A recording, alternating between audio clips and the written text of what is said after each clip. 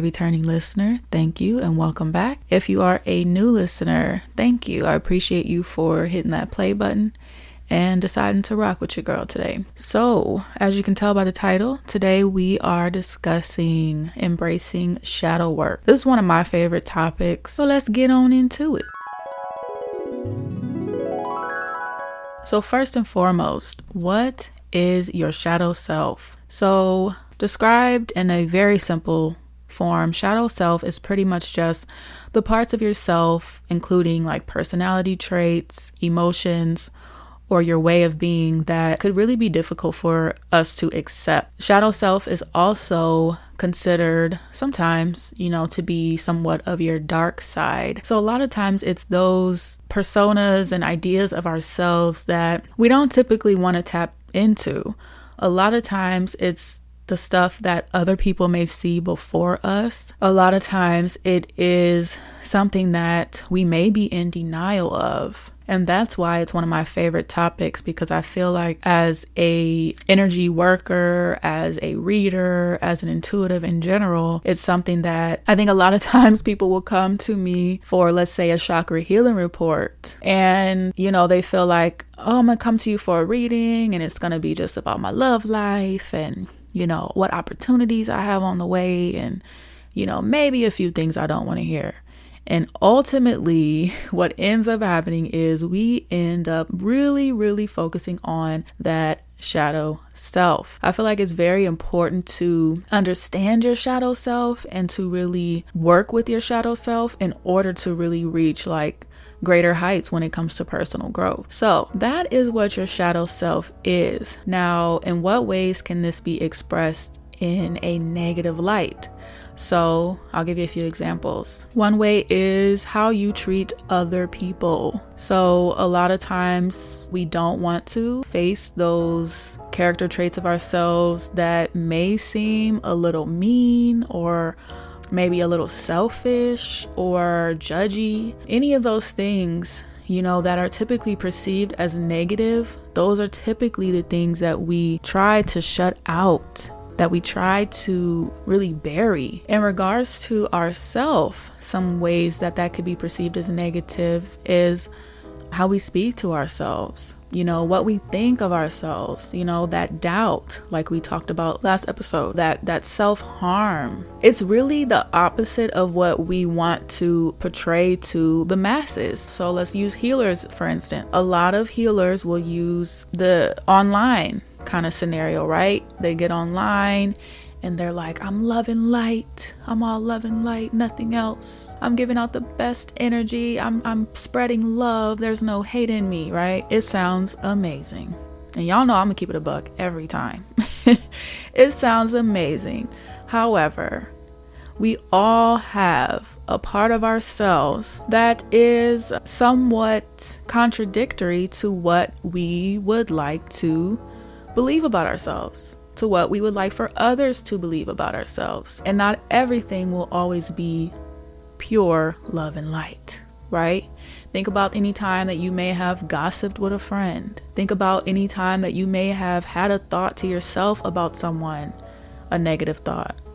Think about the times that you may have looked at someone else's situation and maybe judged them, okay? Those can all be defined by a form of your shadow self. This can be destructive in a way that we perceive ourselves in a way and we don't do the work that needs to be done to really change those behaviors. So I see a lot of times people that don't do shadow work, that don't identify with shadow work, that refuse to identify with shadow work. They have this idea of themselves and it's really it couldn't be any more false.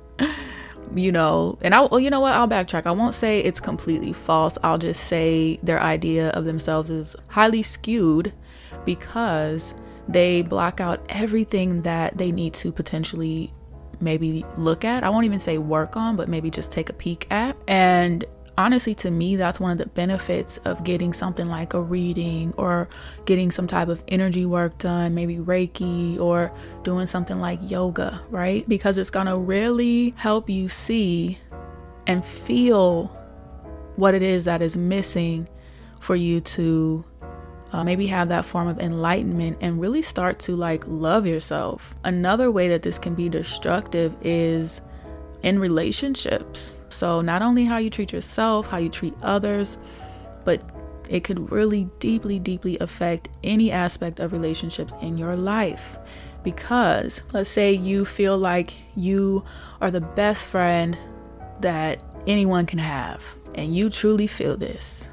However, maybe you don't show up when people need you to show up for them. Maybe you don't consider other people's love languages and what they may need. Maybe you give out bad advice, okay? Maybe you haven't tapped into the wisdom that you need to really help someone on a centered, grounded, wise level. And so here you are thinking you are just the therapist. And because you haven't really tapped into that shadow side, because you haven't really tapped into what may be destructive about yourself, there's really no fixing or altering that, right? So for those reasons, I do think it's truly important that we kind of focus on this. For me, shadow work is truly the first step for self-awareness. If you haven't taken a real detailed view and look at yourself from within, it is impossible for you to be self-aware. And this will affect you on a emotional level as well. A lot of times, a lot of people that suffer from depression could potentially be someone that lacks that self-awareness. And when doing shadow work, you're able to see things about yourself that are going to help you to improve your mental state. So for instance, if you're someone that may procrastinate, but you are in denial that you're a procrastinator, you're not going to do that work, right? You're not going to do that work to maybe change that. Therefore, you're going to constantly find yourself in positions where your back is up against the wall. And guess what? That leads to destruction in ways of your day-to-day life, such as your work, your family life. Your own personal development is going to be flawed because you haven't really accepted that part of yourself, that trait about yourself. One of the best ways to identify what needs to be worked on in regards to your shadow self is definitely going to be therapy. It's definitely going to include journaling. If you cannot afford therapy, I understand a lot of people cannot. Journaling is your therapy for the time being. I'm always going to suggest therapy, but in the meantime, in between time, and always, truthfully, it is very helpful to journal. Start writing down your thoughts and be honest with those thoughts. Let your pen flow and allow yourself to really write down what it is that you're going through, what you're thinking, how you feel. You know, one thing that I found out, a lot of people don't journal because they are in fear of maybe someone reading those thoughts. If you have to create a space, a safe space for your thoughts, then I would suggest something like a password protected notepad, or maybe like a little safe that you can keep your small journal in, anything along those lines. But I do find it important to be able to have that kind of space for yourself. One of the greater reasons why I highly recommend shadow work is self-acceptance. Okay, once you can really recognize who you are in totality, meaning the great parts about yourself, the parts that make you uncomfortable, the parts that you don't want to share, the parts that you struggle with, really overcoming that resistance is going to lead to authenticity. Okay, I feel like it's so important to be able to understand who you are on a real level. And that is something that is also going to help with depression and anxiety. One thing that I noticed about my younger self is I thought I was so in tune with who I was, and I'm like, I'm so real. But one thing I wasn't aware of is that I was in complete denial of some of the things that I just didn't really want to face. And what did that lead to? It led to me trying to fit into spaces I didn't belong in. It led to me trying to keep up with a society that I didn't necessarily agree with. It led me to relationships in odd ways because I wasn't being true to myself, right? And that's never going to lead to true happiness. So if you are someone that's really trying to tap into your own personal sacred space and really just wanting peace in your life, it's very important to be authentic. And you cannot do that until you are really, really facing who you are. And I promise you, as you face who you are and accept who you are, because that acceptance is the most important thing, you'll be able to walk in a room and your intuition will, number one, be a lot higher because you're showing up as yourself. And number two, the people that are for you will always gravitate towards you, and opportunities will gravitate towards you as well. Because when we're honest with ourselves, we get what we need. The universe will always send us what we need as we allow it to happen. And we allow it to happen by being truthful with what we want and who we are. One way to overcome the fear of facing yourself is to truly practice compassion. Just having compassion for yourself, understanding that you're never going to be perfect. That is a false concept, but you always can strive to be a better person than you were the day before. And understanding that that takes time and practice. And also being able to honor yourself for the times that you do fall off the wagon, because we do have moments, we do make mistakes.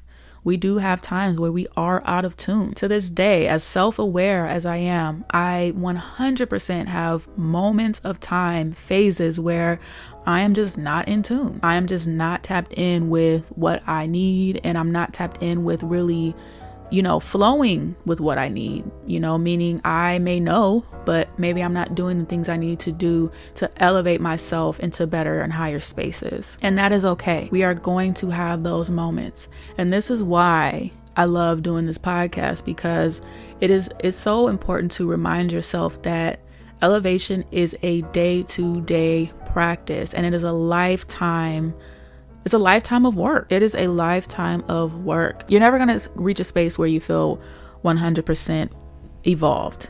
And that's just me being honest. That is just me being honest. There's always going to be something to work on. So with that note, give yourself compassion for what you have recognized, for what you have elevated in your life. A few tips for practicing embracing that shadow work is going to be integrating it into your day-to-day life. Take a moment to be mindful. Practicing mindfulness is definitely a key way to understanding where you lie when it comes to your shadow work.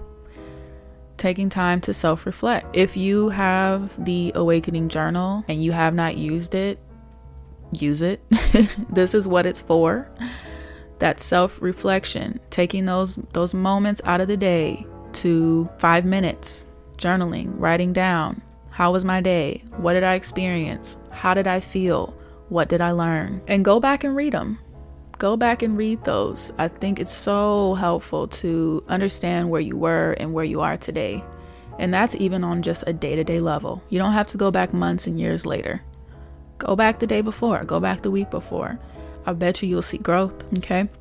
And the biggest part of that is that it's going to help with your mindfulness. When you're mindful of yourself and what's around you, you're able to recognize your shadow self. You're able to recognize where you are mentally. You're able to understand that you do need the dark side of yourself to move forward in life. It's okay to understand that there is a balance, okay? Once again, we're not all love and light. Anyone that says they are is fake. And yes, I said that. You're not just light. There is a balance. As above, so below. There's always going to be a dark side to everything. We're always going to have somewhat of a dark thought at some point in our life, whether it involves ourselves or someone else. And that is normal. However, once you recognize that, you have the power to change that. Don't run from yourself. Don't run from yourself. That is the advice for today. Don't run from your shadow side. Understand how to work with both energies and how to integrate them so that they can elevate you as a person.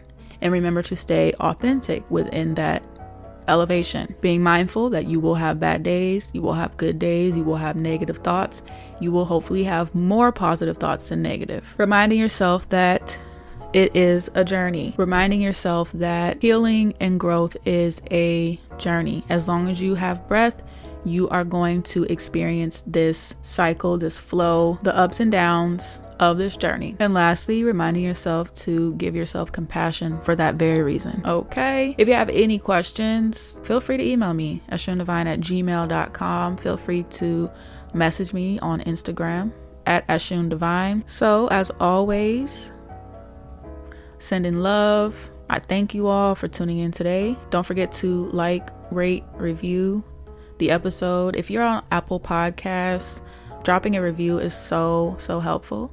And for the ones I have, I appreciate you. If you are on Spotify, leave a message. There is an option to put a note about how you felt about today's episode. I would love to hear it. I'm also open to feedback as well. So until next time, I will talk to y'all later. Bye, loves.